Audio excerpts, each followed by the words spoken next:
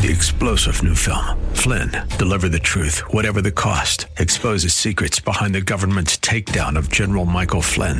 Flynn knew what the intel world had been up to. He ordered the first audit of the use of contractors. This set off alarm bells. He told the truth. He was the most dangerous person for Donald Trump to hire. They had to get rid of Flynn. Flynn, deliver the truth, whatever the cost. Available now. Watch it today. Go to salemnow.com. salemnow.com. We shall pay any price, bear any burden, meet any hardship, support any friend, oppose any foe to assure the survival and the success of liberty. American prosperity is the bedrock of freedom and security all over the world. An obligation to the heritage of liberty and dignity handed down to us by our forefathers. It's time for the Pro-America Report with Ed Martin on The Answer San Diego. Hey, everybody. Welcome to the Pro-America Report. This is Ryan Haidt filling in today for Mr. Ed Martin. Glad to be with you and cover a few things today that are incredibly important. Some good stuff that I think needs to be talked about. But let me go ahead and start off the show by reminding you, go over to ProAmericaReport.com, also PhyllisSchlafly.com. Those places you can find not only Ed Martin's writings, but you will find all of the show notes, all of the resources, all of the links. You'll find all the podcasts, all the standalone segments of our wonderful guests. So a lot of the wrap-ups and the What You Need to Know segments and all of the different things will be there. ProAmericaReport.com. You will not want to miss it. And most importantly, you can sign up for our email list. Get on the Ed Martin email list, and I promise you that will be worth your time, particularly every weekday, first thing in the morning, 7 o'clock Central Time, and all the other time zones in their appropriate hour of the day. You will get the What You Need to Know, the Wink email. Super short, super fast. It's going to tell you a couple things you need to know and then give you just a handful of links for news stories that day. Sometimes it's what everyone else is talking about with the little analysis you should hear, but other times we're going to cover a lot of things that mainstream and even some conservative news outlets just aren't covering. So it's worth your time, worth your while. Do yourself that favor. In fact, do sign up a friend. I mean, maybe ask them first. Don't just do it without their consent, but sign up a friend to tell them this is something good that they should get in on. We got a great show today. Ed did get a couple of good interviews in. I'm looking forward to hearing them. We've got Dr. Naomi Wolf back on the show with us. She has a new book out that I'd like to hear about, Facing the Beast. That's going to be a good conversation. I think they're also going to dive into some of the current events here. I always appreciate hearing her perspective. And also our good friend, State Senator Tammy Nichols from Idaho. Tammy, who is always just an incredible force for grassroots conservatism, getting stuff done. Looking forward to getting a report from her. She and Ed are going to have a good conversation coming up here. But before we go any further, before we get to these great guests, before we talk about anything else, there is something big that needs to be talked about, something that you need to know about. And it could be several different things. In fact, one of these, it could be that we need to talk about the Supreme Court adopting a new ethics code, but that's not good enough for Democrats. No, not good enough for Democrats. Of course, they want to go even further. They would love to violate our separation of powers even farther by making that new code of conduct for the Supreme Court go through Congress. Have Congress create that code. A very clear violation of the separation of powers. But nonetheless, the Supreme Court has unveiled a new code of conduct that pretty much just codifies what already exists as far as ethics rules. But that's not what we need to talk about today. That is a news story. We could talk about Joe Biden's one of his worst violations of the Second Amendment, one of the worst actions by the ATF, ruling by rule and executive order instead of by law, stripping the responsibility of Congress and putting it into the administrative state. We could talk about that. Pistol braces being banned and now back thanks to a court that shut the ATF down and said, no, federal agencies don't work that way. In fact, we are going to circle around and talk about that in the wrap-up. I think it's something that we need to talk about, that you should know about. But that's not what we're going to talk about today. What you need to know today is that the House needs to get its act together. 8 Republicans decided to vote against an effort to impeach DHS, Department of Homeland Security. Wait, right? I was about to say Secretary, and I just had a blank there for a moment. Forgive me. DHS, the Department of Homeland Security, Secretary Mayorkas, has proven he is an ineffective and derelict leader. Alejandro Mayorkas has basically shunned his responsibility and has left our southern border in chaos, in disarray. And the stories that are coming out from Texas and Arizona, it's just absolutely insane what is happening. It's not a porous border. It's not a border with some issues here and there. It's like a wide open, doesn't even exist border.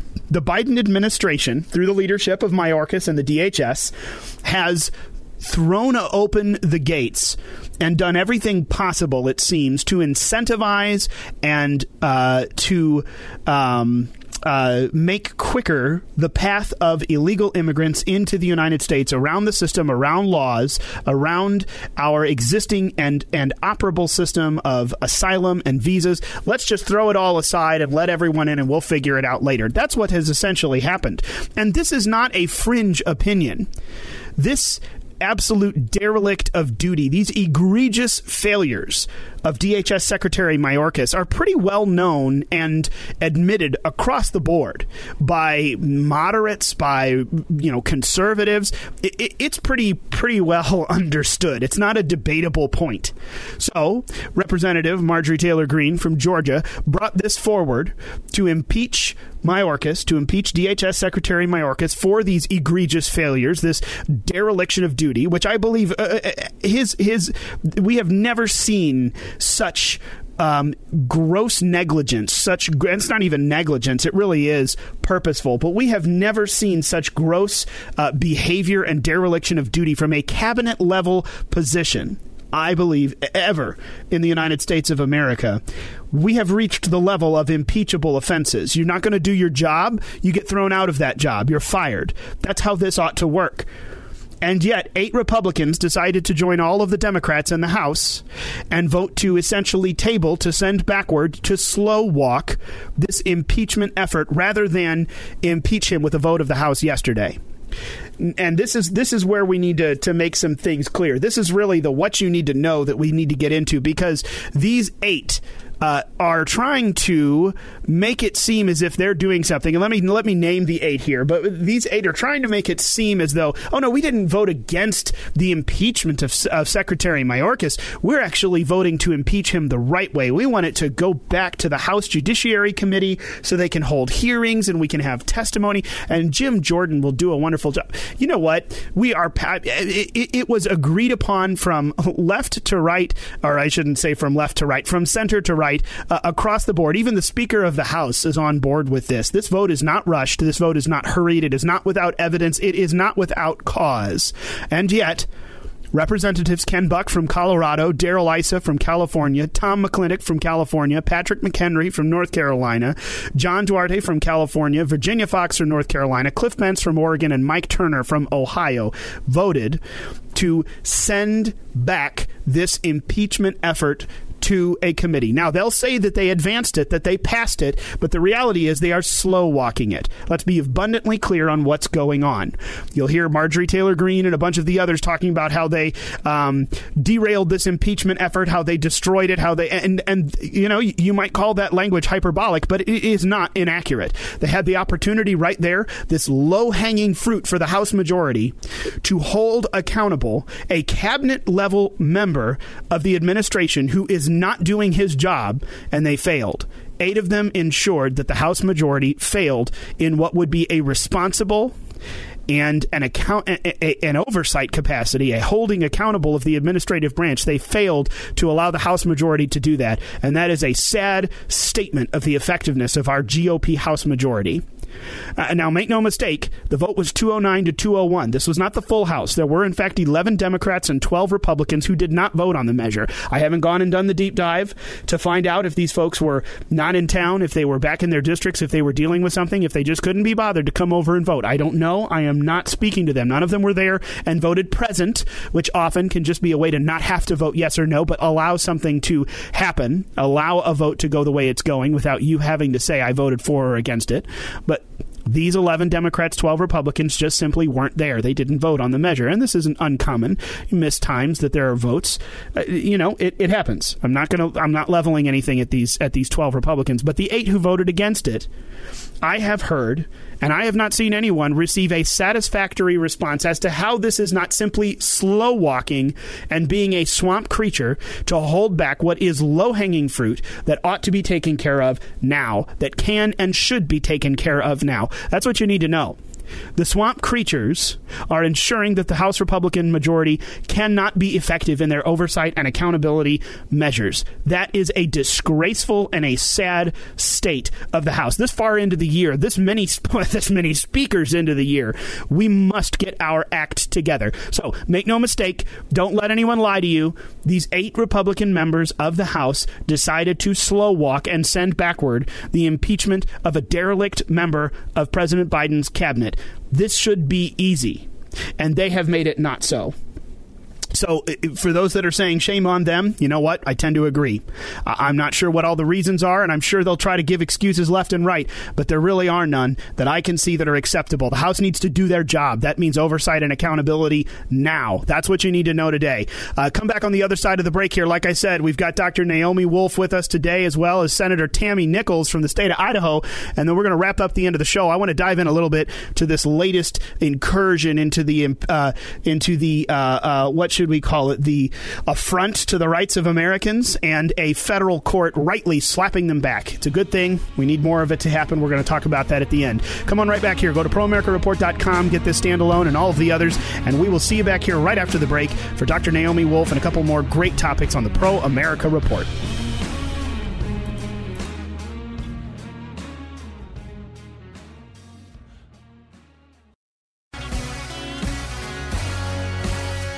Welcome back. Ed Martin here on the Pro America Report. One of my favorite guests in the last couple of years is Dr. Naomi Wolf, and she's a really, really good writer and sort of a well-known public intellectual, but she's also been really interesting in this time we're going through. She has a new book. It's called Facing the Beast: Courage, Faith, and Resistance in a New Dark Age.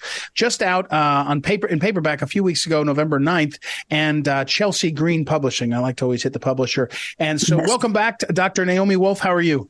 I'm good. Thanks so much for having me on again. I appreciate it. Well, it's always a pleasure. And I always think of the late Phyllis Schlafly, whom I worked, who would love that you're on and we're talking about all these things. And before we get to the book, I want to ask you about a post. I think I was on your Substack a long time ago, and I remember reading about the Second Amendment.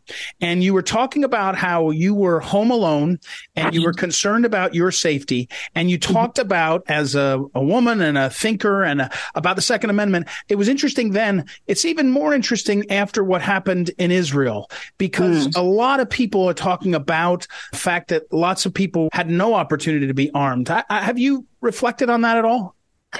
I have. And in fact, that reflection is the central theme of my new book, Facing the Beast, which you just referenced, in which there is a chapter in which I kind of re-examine my propagandized beliefs about the Second Amendment. I mean, propagandized, as your audience may know, I come from the left. I spent most of my life as a fixture on the left, and the Second Amendment was misrepresented to us. And I believed that misrepresentation, as well as other myths that for which I apologize in Facing the Beast. But that particular moment, I was, alone in the house where we live now, in the woods, and I could not defend myself if there was an intruder. And specifically, I had earlier fled to the upstairs, locked myself in an upstairs bathroom because a bear was circling the house and trying to get in. And I called the sheriff, and they said, call us back when the bear breaks into the house. So that happens when you defund the police. But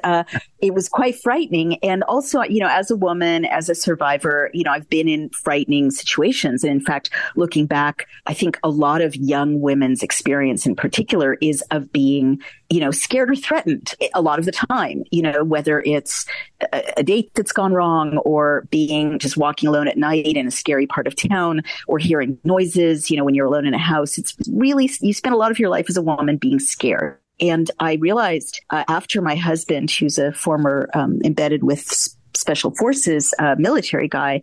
He taught me to shoot at 22, and it was unbelievably empowering the first and second and third time I shot a weapon, because I mean, this sounds like, gun ownership 101, but it was a revelation to me that I could be the threat, like I wasn't always going to have to be a victim as a woman. And then I went to a gun shop with Brian, and this young woman, this 27-year-old, very slight, petite woman, showed me a holster in which, it's kind of tucks under her shirt, tucks into her jeans.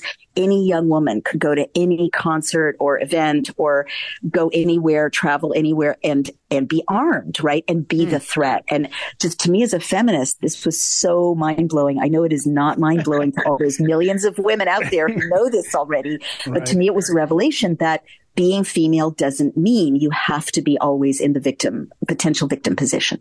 We're talking with Dr. Naomi Wolf again. She is also, among other things, the co-founder and CEO of dailyclout.io. It's a civic tech company. Very interesting also. But one more extension of that, and then we'll go a bit of the book. Israel, when you see people that were unarmed, lots of people that were unarmed because that's the law, I mean, does it give you a different sense of the American tradition? How does it impact you, that part of it?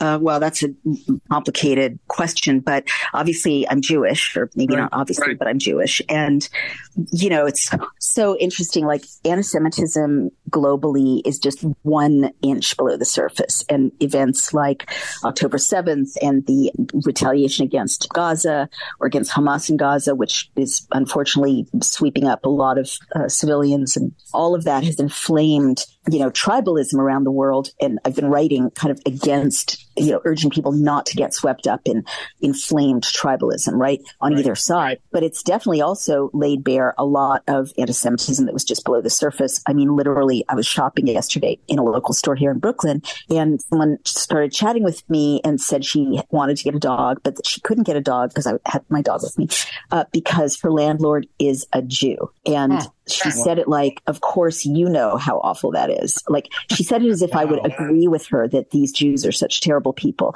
And I said, well, I'm a Jew. And, that was the end of the conversation. But interestingly, the woman who checked me out was Muslim and wearing a hijab. And she gave me this very caring, supportive smile on checkout. Like, I guess what I'm trying to say is people don't have to be divided, right? Hatreds are going to flare up.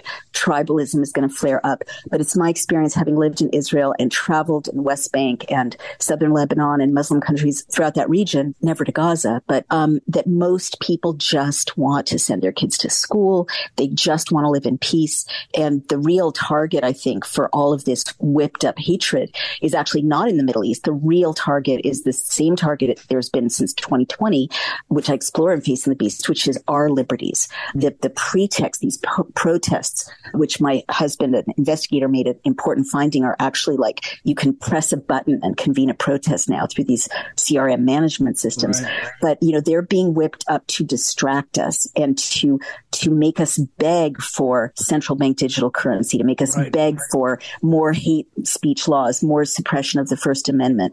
It's very dangerous. We always have to kind of override that impulse to kind of stand with our tribe and always remember that, we have to protect our liberties first of all. Again, Dr. Naomi Wolf is our guest, and her newest book is called Facing the Beast, Courage, Faith, and Resistance in a New Dark Age. If I can say, you got particularly noticed by the non-liberal world, if this is overstating it, but during the COVID stuff, as someone who said, wait a second, this stuff's not making sense, and you were credible enough that you could delve into these things and people would see it. Well, one of the things about this moment, Anthony Fauci, there's now a Montana-run lab that has been exposed. And so we know that Anthony Fauci and his massive American government operation, hundreds and hundreds of millions of dollars all over the world, were doing these experiments right in the space we're in. How come we can't get any serious consensus by journalism about how bad this is? Well, journalism has collapsed, right, since 2020. And we know some of the reasons. They've had money pumped into them, millions of dollars from the Bill and Melinda Gates Foundation, and then later from the CARES Act, to crush questions, right, and to advance certain narratives that turned out to be not true. So no one journalist domestically is behaving the way they should be behaving as reporters. I mean, I got deplatformed, which is kind of the central premise of Facing the Beast, in June of 2021 for doing what journalists are supposed to do, and something I've been doing as a reporter on women's health issues since, for my whole career, which in the past had me lionized, right? Which was, I reported that women were having menstrual problems upon receiving this mRNA injection. Very neutral eyewitness, accounts of women that I was reporting. I was deplatformed. It turned out the White House drove that deplatforming, aligned with the CDC and them bullying Twitter and Facebook and pressuring big tech to censor and smear people like me and people, anyone, the Great Barrington Declaration signatories, anyone who questioned, quote unquote, the narrative, which caused so much grief and pain and poverty, with lockdowns and mandates and masking and so on in the next 3 years. So the story that I've uncovered, along with these 3,250 doctors and scientists who are working with us at Daily Clout to read through the Pfizer documents released under court order, they've found the greatest crime in recorded history that Pfizer attempted and largely succeeded in committing against the American people and the people of the West, particularly disabilities, deaths, and especially sterilization and damage to fertility. The live births have dropped by 13 to 20% in the West as a result of this. And I show readers exactly how that happened. What bigger story is there, right? The New York Times should be all over this. This is Pulitzer Prize level, substance, and it's crickets from legacy media. It is. It's amazing. It's amazing to see. And I, I guess I'm out of time, but we could go forever on this because you wonder how it will break out. If how, as you point out, we get ourselves wrapped around the next crisis and we're talking about, we've got to control this or control that. And there's a million ways we're distracted. Unfortunately, I got to go not be distracted because my editor will kill me. Facing the Beast is the book. Facing the Beast, Courage, Faith, and Resistance in a New Dark Age. Dr. Naomi Wolf writes it's really important to read her. And of course, go to also to dailyclout.io and learn more about the civic tech company that she founded and runs. Thanks for the time, Naomi. We appreciate it. And we'll talk again soon. Thank you so much. I appreciate it. Bye-bye. All right. We'll take a break, everybody, and be right back. It's Ed Martin here on the Pro America Report. Back in a moment.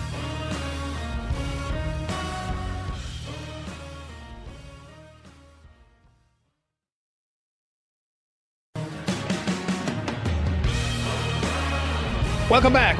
Ed Martin here on the Pro America Report. Time to check in with our old friend, I was about to say representative, Senator Tammy Nichols, who is out in Idaho and is a leader of the conservative efforts there. I think I got to get an update on this. I think their State Freedom Caucus started, and she's a founder of that and operating there. But in the midst of the fight, and in a state like Idaho, there are some Democrats, but the more troubling part of it is that there are some so-called moderate Republicans, rhinos, who tend to go establishment. So welcome back, Tammy Nichols. How are you? Good morning. Thanks for having me on, Ed. Great to have you with us again. Now, Tammy, what's the lay of the land out there in Idaho in your legislature? There were real battles amongst conservatives versus sort of establishment folks. Has that settled down? Are you still in the midst of that? I think you won a bunch of seats. The conservatives did. What's going on and what's the future look like? Yeah, you're right. The last election go around, we did do some flipping, especially in the Senate, where we did get several more conservative members in the Senate. The House lost a few, but the Senate did fairly well. So that has been a game changer actually here in the state of Idaho, because the Senate has always been the one that everybody looks at as the rubber stamp for the governor and for the lobbyists and corporations. So that's kind of changed things. And what it has done is it has created quite a interesting situation now. Yesterday, we actually just broke news that two of our conservative Freedom Caucus members, which I am a co-chair of, were chastised and sent letters by the pro tem because they wrote articles regarding the state spending that's just getting out of control here in the state of Idaho. and did not really call out any members or anything, just kind of a generality, but stated with a bunch of facts and showing exactly what was going on. And one of them was removed from her vice chair position on the Health and Welfare Committee. And one of them was asked to apologize and to resign from the JFAC committee, which he is on, which is our budgeting committee. So that happened yesterday. Breaking news transpired. It's been going all over. We've done a lot of media interviews on it, and it just shows that rift that is there and how we're shining light on what's going on in our state and with the spending especially. And the moderates do not like that. They don't like that transpiring because a lot of them benefit, especially during election time, with donations from, we have one lobbyist group called IACI, which is a big lobbyist group here. They do a lot of the big companies, the hospitals, the pharmaceutical companies. And so people that are running for office, when they're friendlies with them, do well with donations. And so, exposing that is not something that they're liking. And so they are weaponizing their roles and going after our conservative members for exposing that information. We're talking with a state senator, Idaho State Senator Tammy Nichols. Tammy, you mentioned the Freedom Caucus beginning in your state level. Describe, I know the history a bit, but describe for folks what that means. There's a Freedom Caucus in the U.S. House, of course, started a few years ago, but this is state level efforts and sort of loosely connected and organized with each other. Talk about what's going on and what's happening in your state as well as other states. Yeah, so we did. We kicked off the Idaho Freedom Caucus this last session, and it is part of it's based on the Congressional Freedom Caucus. It is the State Freedom Caucus Network, and they have started freedom caucuses in several states. I think they're up to about 14, close to 14 now, and are looking at expanding some more. But it really gives us the ability to network with other states and be able to be a support for other states. A lot of the things that are happening in Idaho are happening in states all over the nation. And so to be able to have a larger support system and networking is very, very helpful. And what it also has given us is it has given us the ability to really get our messaging out so that people know what's happening in Idaho, because Idaho has always been considered a very conservative, very red state. And we are in many ways, but we function under blue management. And so we really need to let people know if it's happening in Idaho, it's definitely happening in other states. And consequently, if it's happening in other states, it's probably happening in Idaho. Mm-hmm. So it's really helped out a lot. And also on social media, we have a great social media network where we can share each other's stuff and get that message out there, get to a larger audience and have that support system. So it's been a very, very positive thing. We have public and private members, and we're a really good support system, and it's creating waves, and that's what we need to do with it. Tammy, one of the things that you were we're talking with State Senator Tammy Nichols of Idaho. One of the things you were pretty clear about in your run for the Senate, you had been in the House beforehand, was the COVID lockdowns and what had happened so dramatically in Idaho, imposed on the people by Republicans, not by, liberal Democrats, not even by Fauci. Mm-hmm. By the way, NicholsForIdaho.com, Nichols is Tammy Nichols, NicholsForIdaho.com. I'll put that up so people can track what you're doing on the issues and all and understand the politics. But so how is that? You've talked before about accountability never happening again, of course. How do you feel about that? How do you feel about the news? There's more news out that Fauci and others were funding, I think it was Montana-based labs for coronavirus. I mean, we're finding the truth out late and almost in a way that we're supposed to move on and worry about wars and everything else. What's your sense on the accountability of COVID and what has happened? Yeah, I was very much against a lot of the things that transpired, because I could really see where it was being used for manipulation. And that fear was the guise that they were utilizing to see what kind of reaction they could get out of people and get people to do things they normally would not do. And now all this information just continues to roll out, and I was raked over the coals on a lot of it when it was transpiring. And now I feel very validated in what I did because of all this new information that continues to come out, showing just how much this was used to manipulate the American people and to ruin our elections and to bring in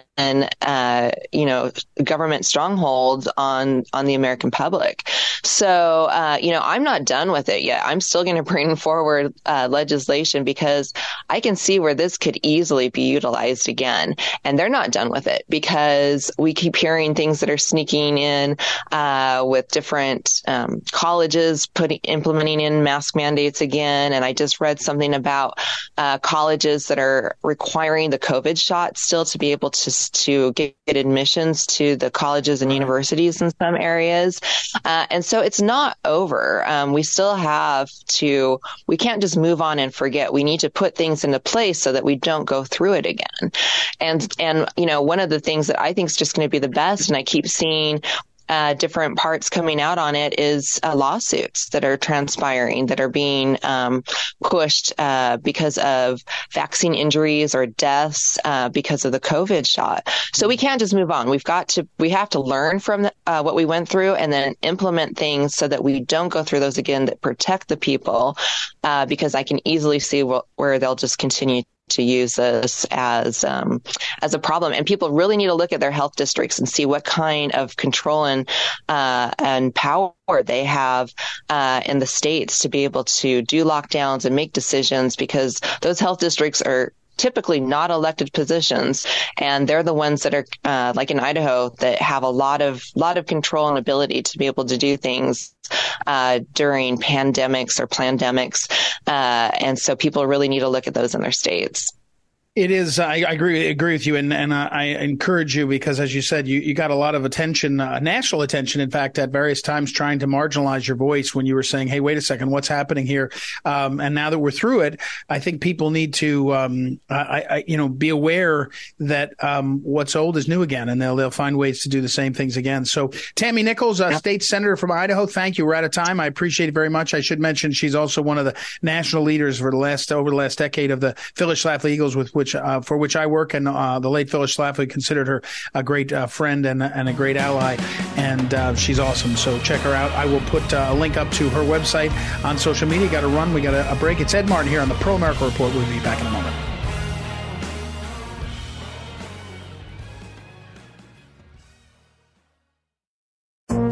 This is the Phyllis Schlafly Report, a daily broadcast launched by Phyllis Schlafly, who served as an articulate voice for traditional values for more than 70 years. Upholding that legacy, and himself an author, national speaker, and attorney, here's the president of Phyllis Schlafly Eagles, Ed Martin.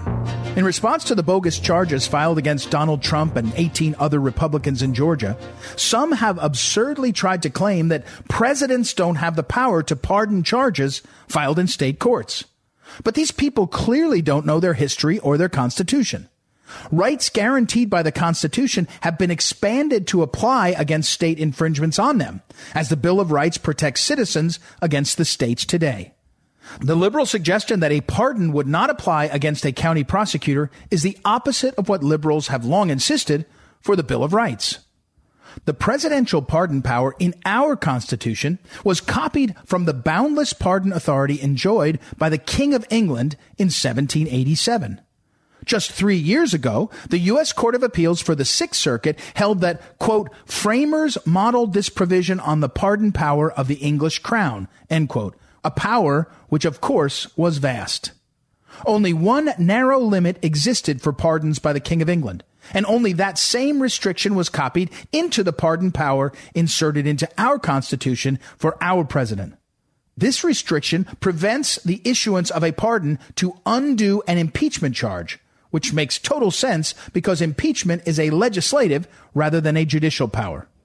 Last year, the Supreme Court, in ruling against New York gun control, emphasized that the Constitution cannot be interpreted safely except by reference to the common law and to British institutions as they were when the instrument was framed and adopted. The King's vast pardon power confirms that this same pardon power in our Constitution is nearly limitless. One reason that Donald Trump is far ahead of his flailing rivals is that they refuse to pledge to pardon Trump, let alone the many other victims of these blatantly politicized prosecutions. The American people see the hijacking of our judicial system, and they demand remedy. Only a presidential candidate who wholly embraces their pardoning power will gain the favor of the conservative movement. This has been the Phyllis Schlafly Report from Phyllis Schlafly Eagles. Whether it's the vision of our founding fathers, the courage of our veterans, the moral compass of Christopher Columbus, or the fortitude of presidents like Lincoln and Reagan, the truth of history should not be undercut by liberal ideology. At Phyllis Schlafly Eagles, we honor history even as we look to the future. Join us at phyllisschlafly.com. That's phyllisschlafly.com.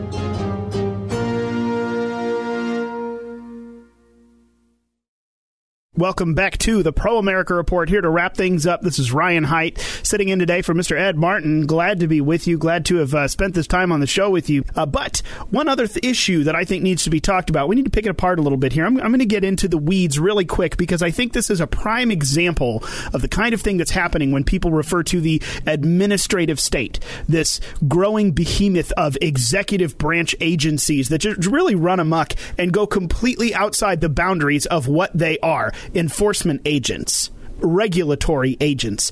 Last year, one of the big, there were two big rulings that came down from the Supreme Court, in my mind. One of them we've talked quite a bit about, the Dobbs v. Jackson hearing, which of course overturned Roe v. Wade, brought the abortion issue back to the states in earnest. But another big one, West Virginia v. EPA. That one has huge ramifications. It was essentially the Supreme Court's knocking down a federal agency saying, whoa, whoa, whoa, whoa, you are a regulatory agency. You have enforcement duties, not lawmaking abilities. Back off. That is not your job. And as it pertains to the ATF, they are currently the number one offender of taking upon themselves this responsibility of legislating from an agency. That's exactly what has happened. So let me back up here. I want to tell you, first of all, what's happened is, and you may not know any of these terms, which is why I'm going to back up and give a short history. Just in the last week, a federal judge in Texas struck down a new rule from the ATF, not a law, a rule. Mind you, they are enforcement agents. They can clarify rules and specifics about laws, but they don't make law. A new rule banning the use of braces, arm braces, on certain kinds of pistols was struck down by a federal judge in Texas. Now, the long and short history of this is, for years now, if you're not familiar, we have the National Firearms Act, the NFA, passed back in the 30s. We have the Gun Control Act of 1968.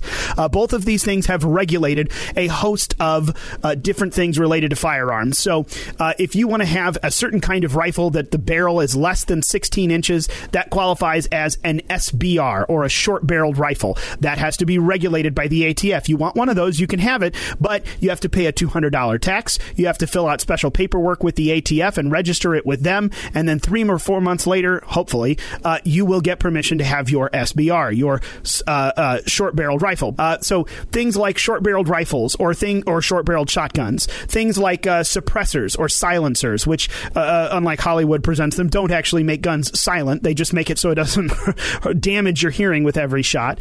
Things like fully automatic machine guns. These are the types of things that were regulated. It didn't outright ban the ownership of some of these things, but there are so many hoops to jump through, taxes or fees to have to pay to the federal government. You get on their list, you have to register it.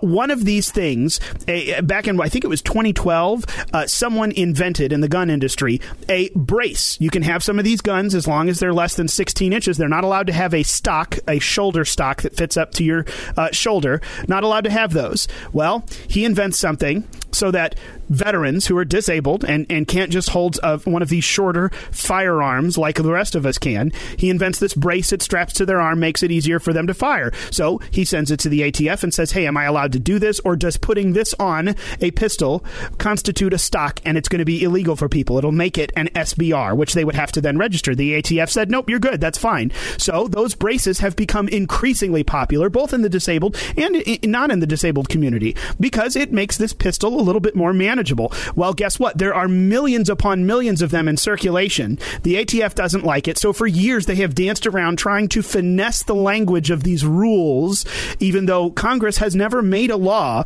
regarding if a brace suddenly constitutes a stock. There is no legal change to the status of the law, but the ATF did their best to finesse the rules, and January of 2023, they put down a new rule that says, yeah, those count now as a stock. Even though we said they didn't, and even though Congress hasn't made it part of the legislation, we're going to decide that.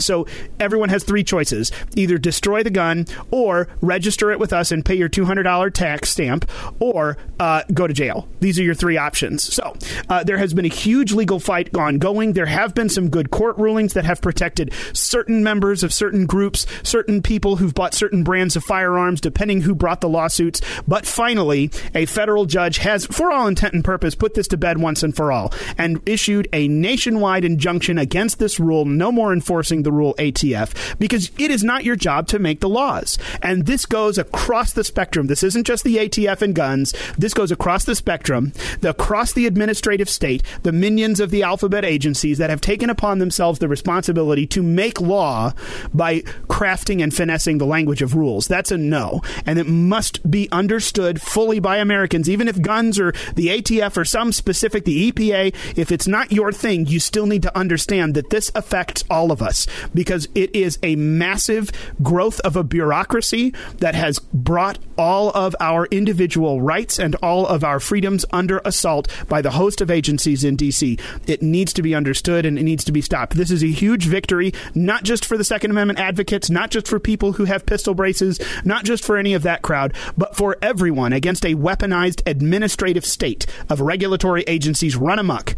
This is a huge victory. So you need to know that. That's a second thing that you need to know. We'll call that the wrap up for today. I just wanted to give a little bit of a history there and kind of let you know this victory and why it matters and why it's important. Of course, there'll be appeals and such, but it's in a federal district in Texas. Who are they going to appeal to? The Fifth Circuit. The Fifth Circuit has already ruled on this in a more limited way, and they're against it.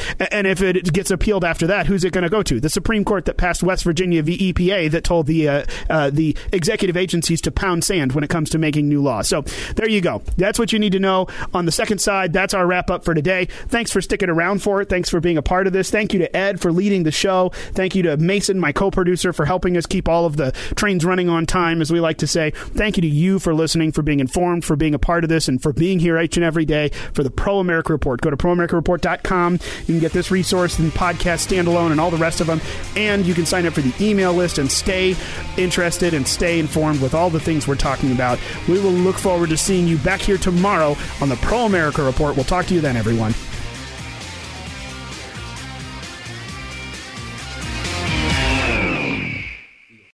Three-star General Michael J. Flynn, head of the Pentagon Intelligence Agency, knew all the government's dirty secrets. He was one of the most respected generals in the military. Flynn knew what the intel world had been up to. He understood its funding. He ordered the first audit of the use of contractors. This set off alarm bells.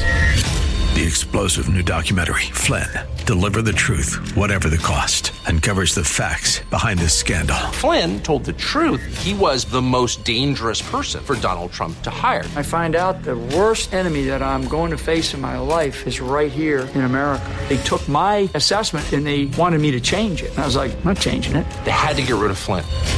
With in-depth interviews, archival footage, and never-before-seen personal records of the man behind the headlines. I just felt like I was drowning. Flynn, Deliver the Truth, Whatever the Cost. Available now. Watch it today. Go to salemnow.com. salemnow.com.